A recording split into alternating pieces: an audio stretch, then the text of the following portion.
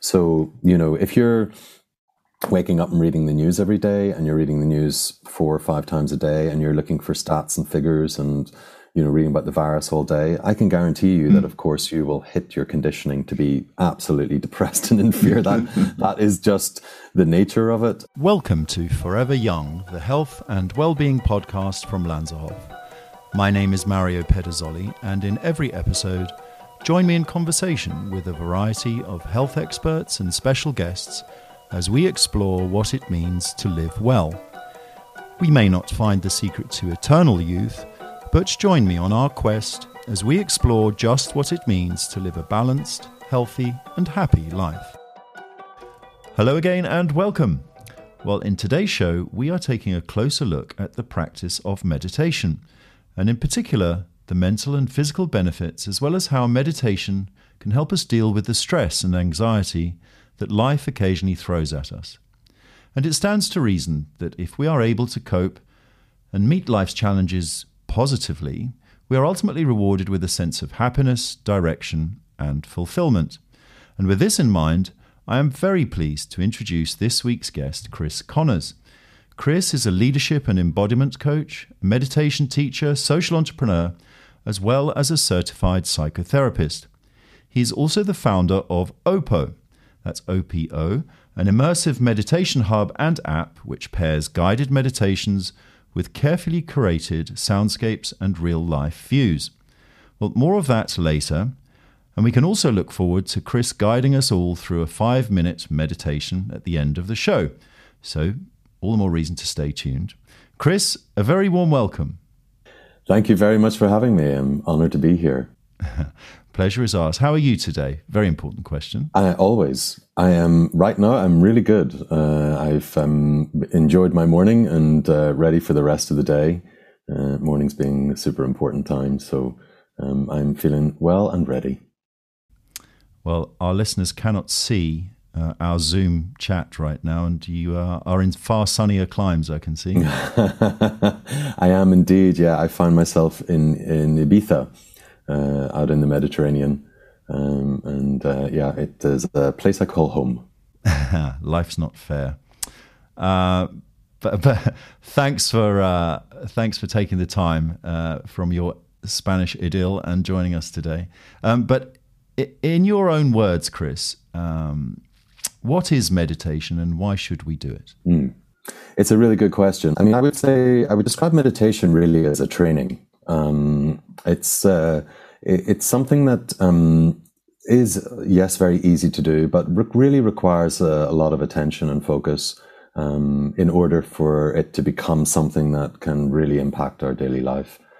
I would say, we define meditation technically as being in non-judgmental awareness. And really what that means is being in a place where our mind is able to run free and we're not actually just caught up in the way that we're thinking, and we're able to be in a more observational place around the way we think. And by doing that, we release our intensity of thinking, and it becomes a much more easy, relaxing place.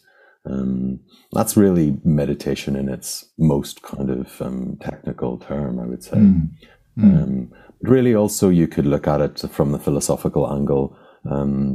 Obviously it's a 5,000-year-old practice, and it has been noted as one of the great foundations of many philosophies, and it also has that wider part. But really, in today's urban, busy life, it's a great mental health tool, and it's also, as I said, it helps us really change and shift our perspective on life. So for those listening, and myself, there are different degrees of understanding of meditation. What does it look like, and how often should we engage in meditation practices? It's a really interesting one. I've never been asked, what does it look like? What does meditation look like? That's interesting. I mean, I know what it feels like, that's for sure.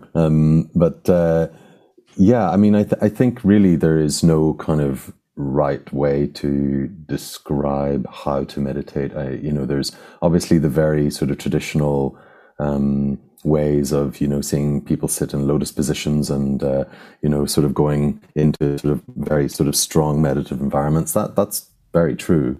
But there's really, what it really is about resting in order for your mind to follow and become more restful. And what that looks like is really personal to each person. So for some people, it's a sort of a struggle. So it looks like something that's actually very challenging. And for other people, it's, like a daily tool that they cannot do without, and they immediately go into a place where they go into a very deep rest of their mind, rest and restoration. Mm-hmm.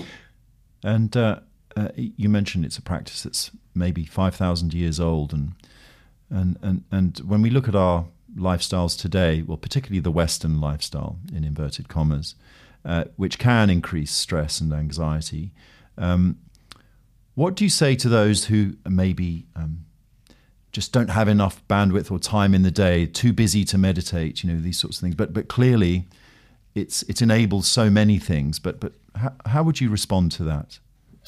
Well, here's the thing, right? For me, our mind is really very untrained. If you think about it, it's very undisciplined. And, we will race at 1,000 miles an hour every day, all day, end up at the end of the day completely stressed, wondering why, thinking, what the hell can we do about it? We'll either reach for a good glass of Merlot, which there's nothing wrong with, of course, or maybe a few, to try and sort of, soften and medicate ourselves really in some way. But the truth is that, for the West, the undisciplined mind is something which rules our behavior. And of course, asking people to prioritize something like this in order to kind of really refocus, reform the way the mind works, it doesn't want to do it. So we will come up with all sorts of reasons not to do it. Of course, it feels like, well, I haven't got time, I've got busier things to do. But when you start to shift that attention and actually make this the foundation of your day, you notice the absolute benefits in the rest of your day. It's not about the 10 or 20 minutes that you have doing it. It's absolutely about the way your brain state is for the rest of the day. And neuroscience is showing us so much about what meditation does now, that, it's almost like we can't avoid the facts. And we have a tool which is free and easy to use and can be used anywhere. And, this is something this is why I created what I've created, and I've been teaching for 20 years to try and bring it to the Western world, and help us find a way to make this easy and accessible.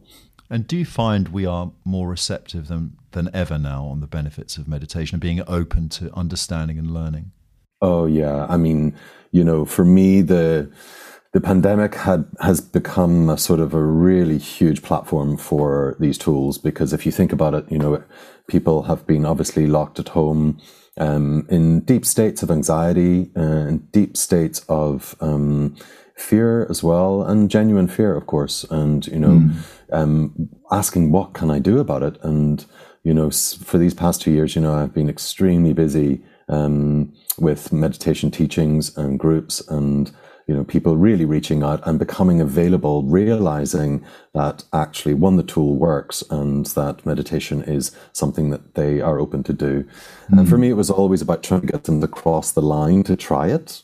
But the pandemic time has actually been it's been an incredible time, where people are saying, I am going to try this, and I really want it to work for me. And that's actually part of making it work for you as well.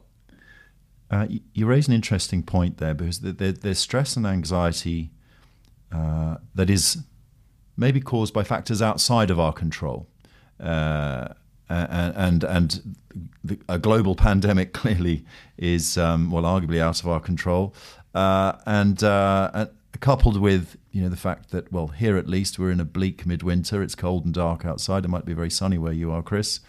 Not that I'm jealous. And how can meditation help at times like these, with circumstances that are out of our control? And talk a bit more about the response you've seen during the pandemic. Yeah. Well, I mean, if you look at it, I mean, our thoughts, the way we think, creates stress responses in our body. It creates hormonal responses in our body. So if we think in our minds right now that we're in some kind of imminent danger, our body will take on a natural response to that thought as if it were really true. Right. And now you and I know that right now we are not in any imminent danger just with this conversation. But yet if we were to activate thoughts like that, our body is actually programmed that way. It can't lie. It doesn't have the ability to do anything else. So if you think of the tool of meditation and breath work, which I'll come on to, because there's a lot of research in breath as well and what breath can actually do. But if you are to even practice meditation for 10 minutes, you will naturally start to shift where your attention goes and where your thoughts go. They will naturally start to release the tension around that thought and allow other thoughts or perspectives to come in, which may enable you to see that actually right now you're not in danger. And what will happen immediately is the body will have a natural response to that. That's just the nature of the way our physiology works. So, science shows that meditating will actually literally change your brain state, not just your sort of thought patterns or the way you think, but actually physically it starts to change the way your brain fires. And you may have heard of the term about promoting neuroplasticity. Well, that's the big sort of scientific crux of meditation. It encourages more neuroplasticity, which is really more movement around the brain so it becomes fitter, more malleable, and less intense in certain areas, which cause more stress to the body. So it's a self-regulation tool, it's in these times, the more we do this in daily practice, the more we activate breath work, the more we regulate ourselves. It's that simple. And challenging, of course, but it's that simple in terms of the mechanics. So part of our toolkit to help us take control, if you like, of our day. Yeah, absolutely. So, if you practice even 2-3 minutes of good breath work every hour, and you have a very busy job, you have a lot of different operational focuses and everything for your business, but for you to actively practice this, in discipline, if you did it on the hour, every hour, you would see what a different kind of day you'd have. Because your brain's fitter, it's more ready. Actually, now's as good a time as any. You mentioned breath work. Could you give us an example of breath work exercises that you encourage? Yeah, you've obviously got very, very simple breathing techniques. Breath work and meditation, for me, they're the same thing. I know breath work has become this new phenomenon because it's obviously more specifically about the breath.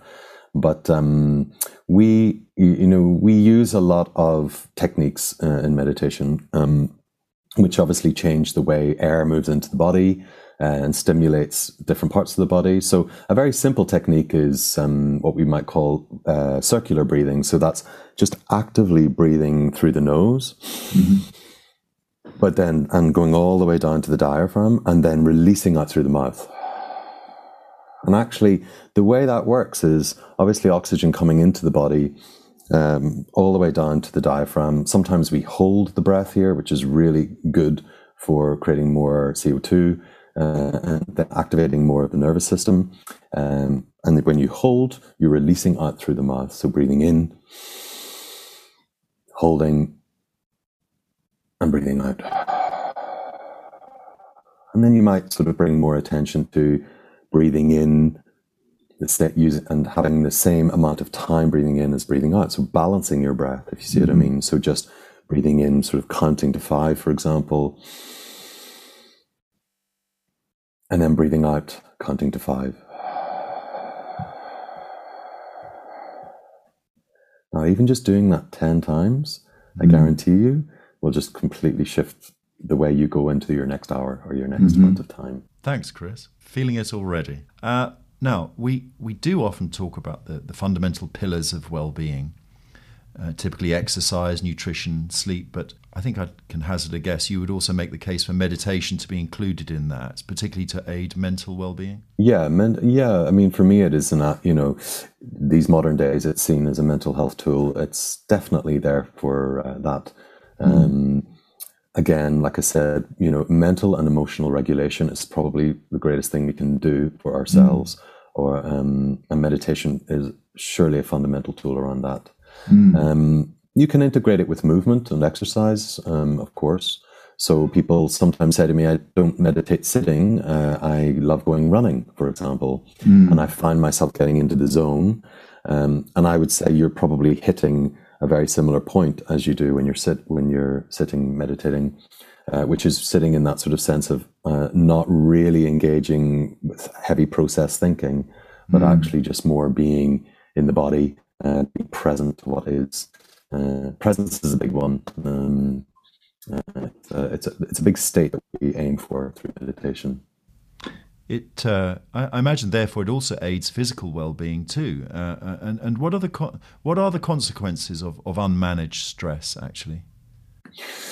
Well, if you think about it, I mean, stress is a normal part of our life. It's a normal part of our existence. So having bouts of stress is actually sometimes can be good for us. So, it's seen as a bad thing, but actually, sometimes stress is needed for us to cause activity. It's just part of our system. To take action, you mean? Yes, exactly. Or when we need to respond to something, so it creates a response mechanism. Our system starts to activate and want to do something about it. That's useful when it's at that time. It's when we're in chronic stress where our body has actually learned to be in that consistently, and then it's telling our mind that it's actually constantly in this state. So when you think about being, super stressed out and actually nothing's particularly happening around you, that will tell you that something is more chronic in your system that needs to be dealt with, that needs to be released. And so, if we don't manage stress, of course, it becomes very embodied. It becomes physical. And of course, there are all the physical manifestations of that. Of course, they can lead to all sorts of long-term disease. But they also, they create a lot of lifestyle inhibitants. They can cause all sorts of situations in our life that we can actually change internally. Yes. To create external change. Yeah. Yes, that is the point, of course. And let's take a closer look at Opo. This is your app and portal, and maybe you could help explain to the listeners why I personally found myself on a park bench in Berkeley Square on Saturday afternoon listening to your dulcet tones. That makes me very happy that you did that. Well, which I found very refreshing and enjoyable, I must say. Thank you. Yeah. Go ahead and explain. Thank you. Yes. Well, Opo is more than a meditation app, and one of the things that I was when I started meditating, 20 years ago, I was fascinated by where I meditated. There wasn't really anywhere to go except there were apps. Of course, there was nothing to guide you. So I was going to Buddhist centers and places like that in London. There really wasn't anywhere else. And whenever I started learning techniques, I would find myself on park benches, or I'd find myself in places of beauty, in mountaintops, or very inspiring places. And practicing meditation in those kind of spaces for me became the way I really engaged with the being present and being with life. So I created Opo really for people who are on the go, on the move. And the idea was to create portals all around the city that are virtual. And when you get to these places, these real locations, you can download a virtual meditation, which will guide you with what you're looking at. And it's a simple case of just resting your attention on what you're looking at. Eye-open meditations. And this is what makes it different to all the other things that are on the market right now. So whether you're in the office or whether you're in a club and you can create a portal just observing art, or you could be in a hotel room looking out at the balcony. The whole idea is to match this eye-open technique with the internal benefits of meditation. And that creates this portal experience. Which I'm really fascinated about, and just really helps us get present, really helps us stay in the moment. Simple pieces. But what we do on top of that layer is introduce very specific soundscapes that are very good for the brain. So really when you're getting that level of sound input into the brain, there's a lot of neuroplasticity going on. The sound is encouraging that to happen. So you'll come away feeling very relaxed from that experience, but alert as well. And I always say the best way to come out of meditation is to feel relaxed and alert at the same time. That's the ultimate. Yes. Well, I came away very impressed, may I say, and a thoroughly enjoyable experience. Thank you. Probably refreshed, focused and alert. I would describe that, certainly. But the locations then, do you have them nationwide on your app? We're building them nationwide now. We've started with London. We have about 40 portals around London, from Berkeley Square, along the river, in the parks. We've got all different types. And then, of course, we're also working with different hotels. We're intending to work with schools and hospitals, so we can plant these portals in reception areas and all types of places. My dream is to have these portals, of course, worldwide. So they are now working through the UK and in Europe. And what makes a good location, Chris? Actually, it's interesting, right? So one might think that sitting on a mountaintop would be the best place to meditate, but actually in the city, a good location is, for me, where you have different elements of stimuli. So what that means is you may have some natural stimuli, but also that you might have what we call more kind of graphic stimuli. So that could be sort of geometrics of a building, as simple as that. Following your eye along these geometrics, so you're resting attention on them. And then some good sort of sense of light, because light in our eyes is so important, especially when we're very office bound or very city bound. The more light we're getting through our pupils, the better our brains are actively promoted, And do you personally select each location, Chris? How does it work? At the moment, yes, but part of our innovation will be that people then can start making their own. Eventually, we'll be able to say, okay, well, I have portals around the world that I love these places, and I would like to share them with communities. And that's enhancing, of course, ways that you might be able to travel to destinations. We're also looking at how, for example, if you went to Prague and you opened the app, well, the app might take you to places of real interest in the city that may have wellness benefits or may have just places of beauty. So it has a sort of what we call a wayfinding part to it as well, which makes it very appealing. So it's really about meditating on the go and being in different locations and really being outside and connected as well. And the science behind the soundscapes that you use, could you tell us a little bit about that, please, and why they benefit? Yeah, of course. Well, sound is very potent for our brain, as you can imagine. So if you think of sound that's not potent for our brain, which is a lot of very noisy, polluting sound, what we've done is really the opposite. Created sound based on vibrational tones that really soothe and activate the brain in different ways. And it, again, promotes heavy neuroplasticity, which, again, is the fit brain. And we use different levels of sound and vibrational tones for different tracks and different places, and they do different things because our brain is that responsive to it and our body is that responsive to it. And if you think just on a cellular level, everything is vibrating all the time. That's just pure physics, really. But when you're able to activate vibration through sound, and it's promoting and it's going through the body, you are getting sort of vibrational upgrades in your system. So cellular upgrades are going on as well. That's just good for the body, and again, good for our brain. Fascinating, and also beautiful. They're just nice to listen to. What is your favorite track? For different reasons. That's what I love about Oppo, is that I use it for different reasons if I'm feeling something. So there's a track, there's a session on there called The Great North, which is one to do at home, because we also have a lot of content for the home, and it's a journey into the Northern Lights. So it's almost like an audio journey. That really uses really vast soundscapes and wind and kind of almost like electronic digital sounds that were taken from up there. And I love that. It just really excites me, and I leave feeling very rejuvenated. But then there's also a whole sound bath section, which I use to just relax, especially on planes. You know, sometimes when you hit turbulence, things like that, it's nice to just put on these tracks. They will help balance the brain, bring it into more relax the parasympathetic and the nervous system. It does really good. It promotes really good for that as well. So different places, different situations. And maybe linked to that, you know, one of Opo's main purposes is, and I quote, to free you from stressful thought and instill a relaxed yet focused state of mind. And we call this present state living. Maybe could you expand on that? You know, what does present state living mean? Yeah, of course. Yeah.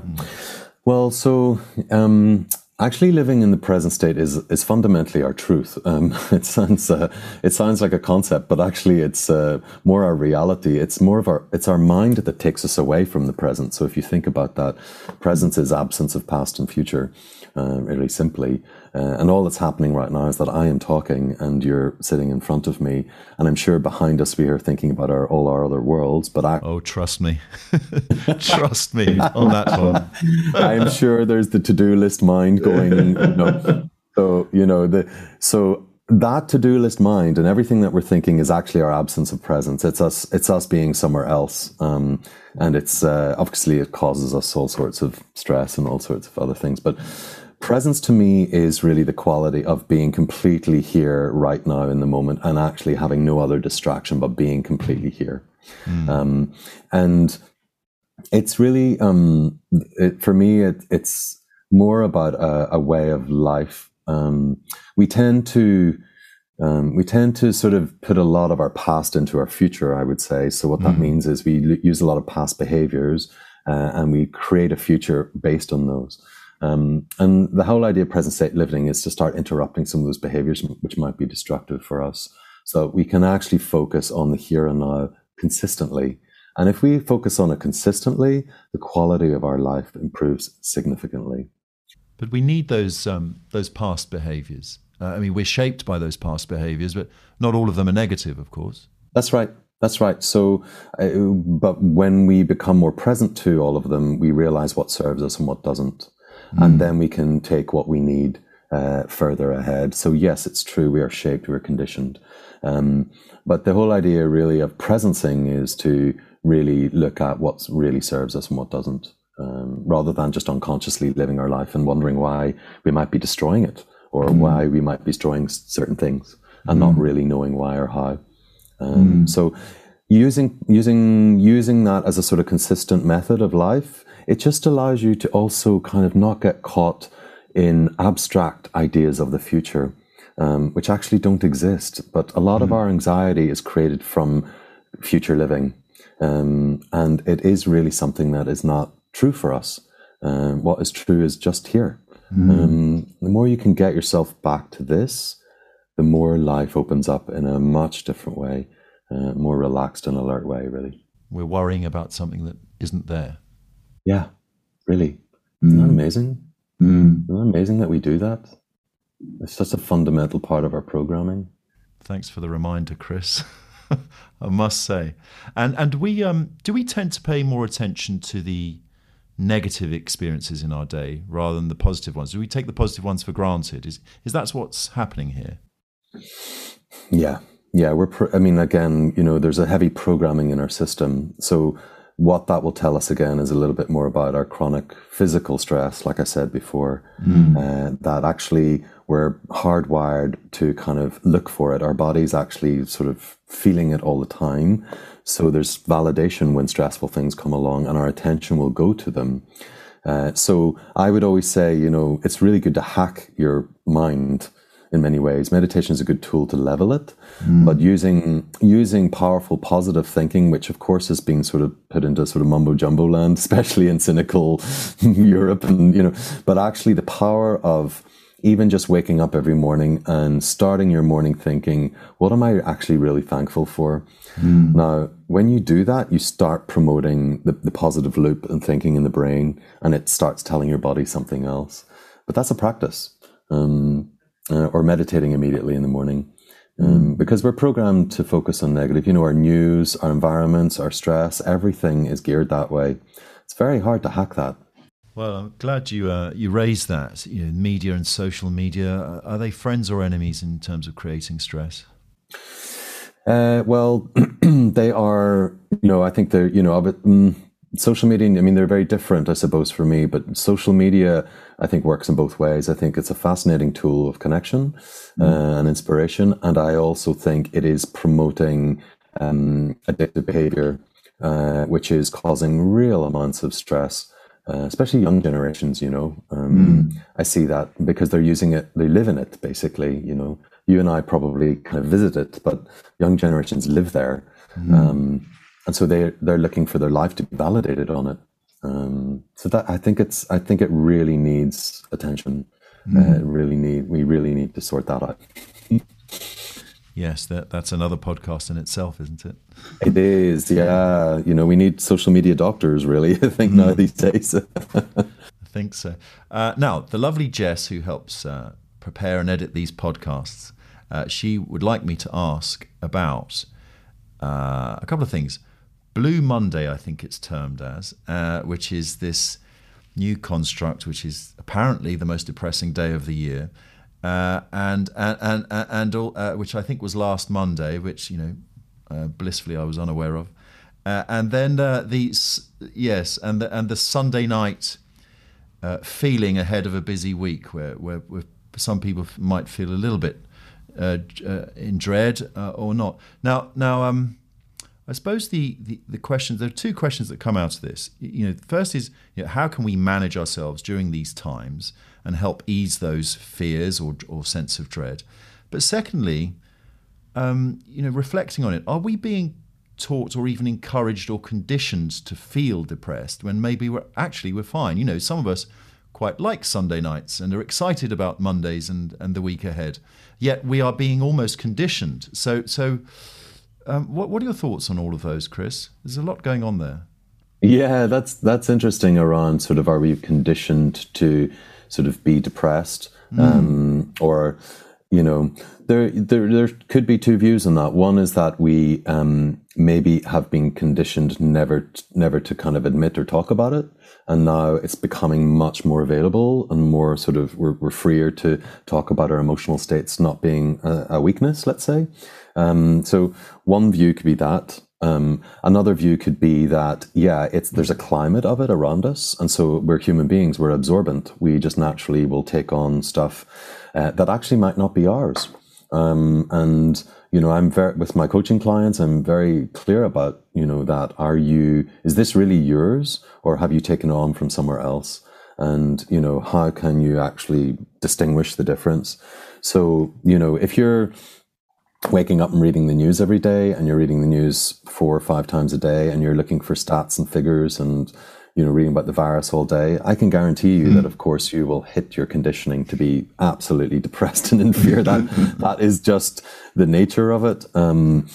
But going back to the sort of Sunday night dread and fear and sort of Blue Monday, and what can you do about that?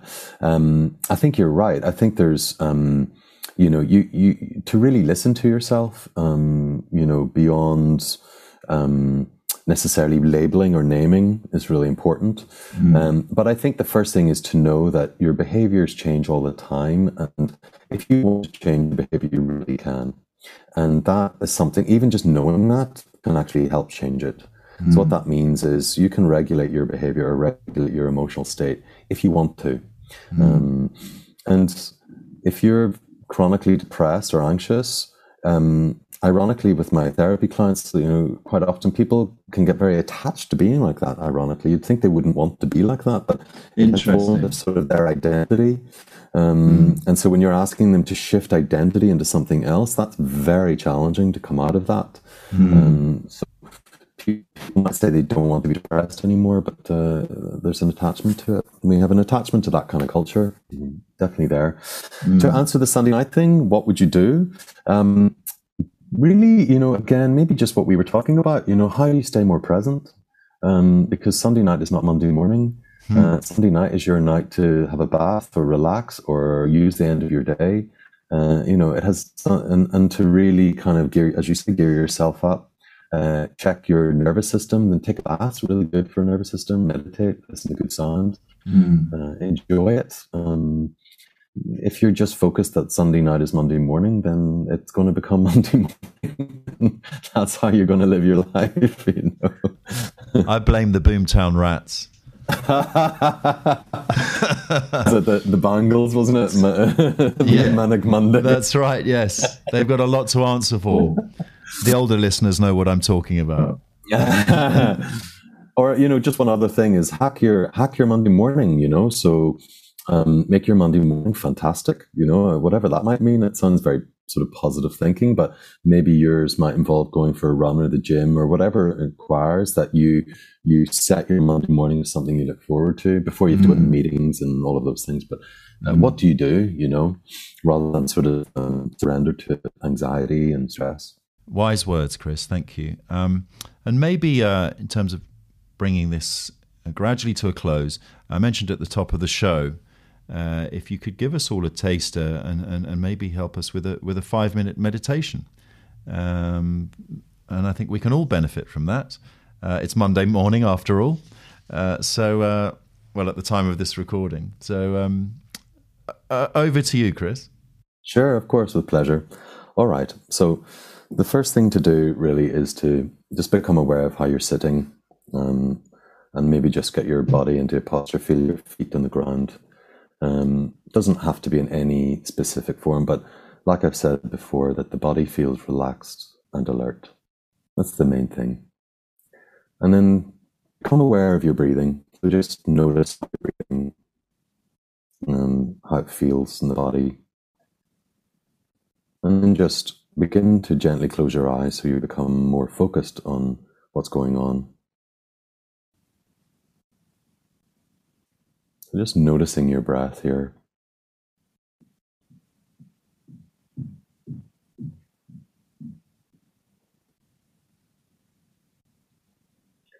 And the first thing that you'll notice is that you're thinking. And that's very normal in this process. So just allow your thoughts to come, to move.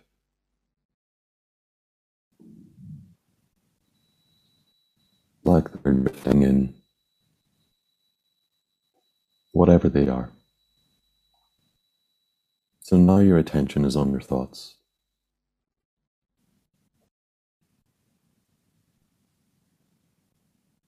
And now what I'd like you to do is bring your attention fully to your breathing. So now begin to actively breathe a little bit deeper, so you're breathing down further into the belly. And your attention is going there, just following your breath, breathing in and out.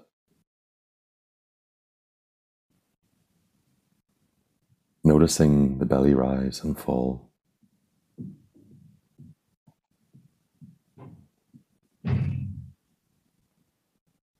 Becoming aware of any sounds around you, just allowing them to be there.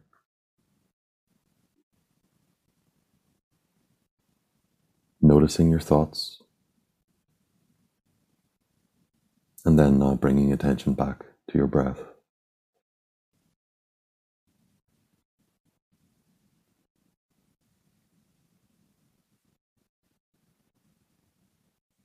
And then just actively breathing even more, so bringing more oxygen in through the nose, deep down into the belly.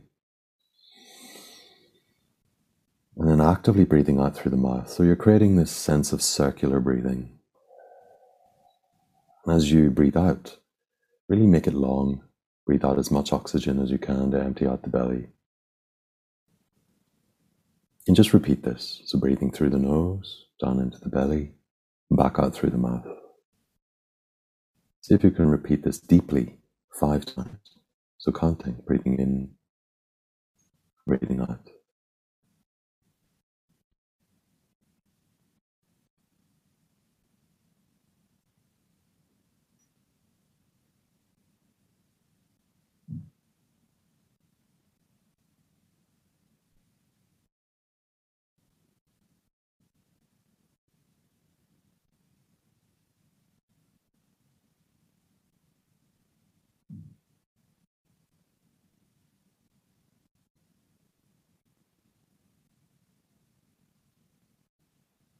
And then on your 5th breath, just begin to relax your breathing again, just to normal breathing.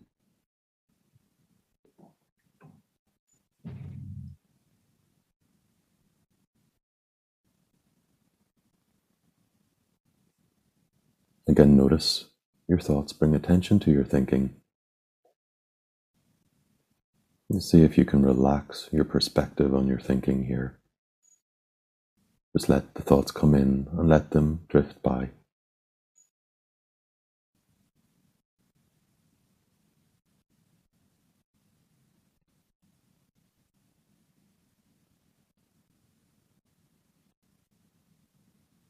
Thoughts passing and drifting. And thoughts passing and drifting by.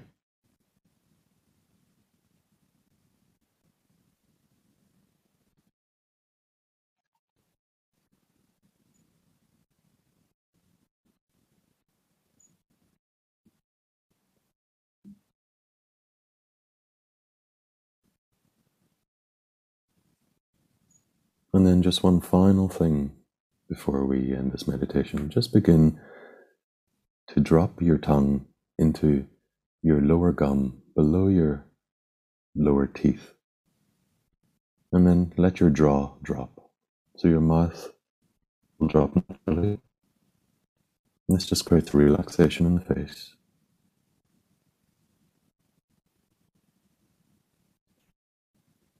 And notice the sensations there.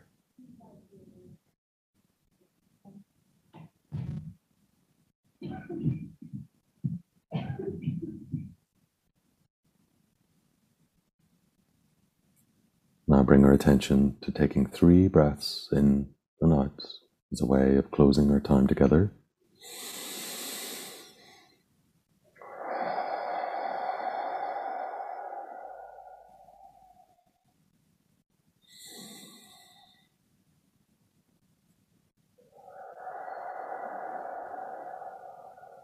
And then final breath in. And breathing out. And then just begin to gently open your eyes, looking down on the desk or the computer, and then just bringing your eyes back to here. Well, thank you, Chris. A pleasure. Oh, are we on a podcast? Did you go somewhere else? That was really very good. As simple as that. I feel actually very refreshed for that, focused.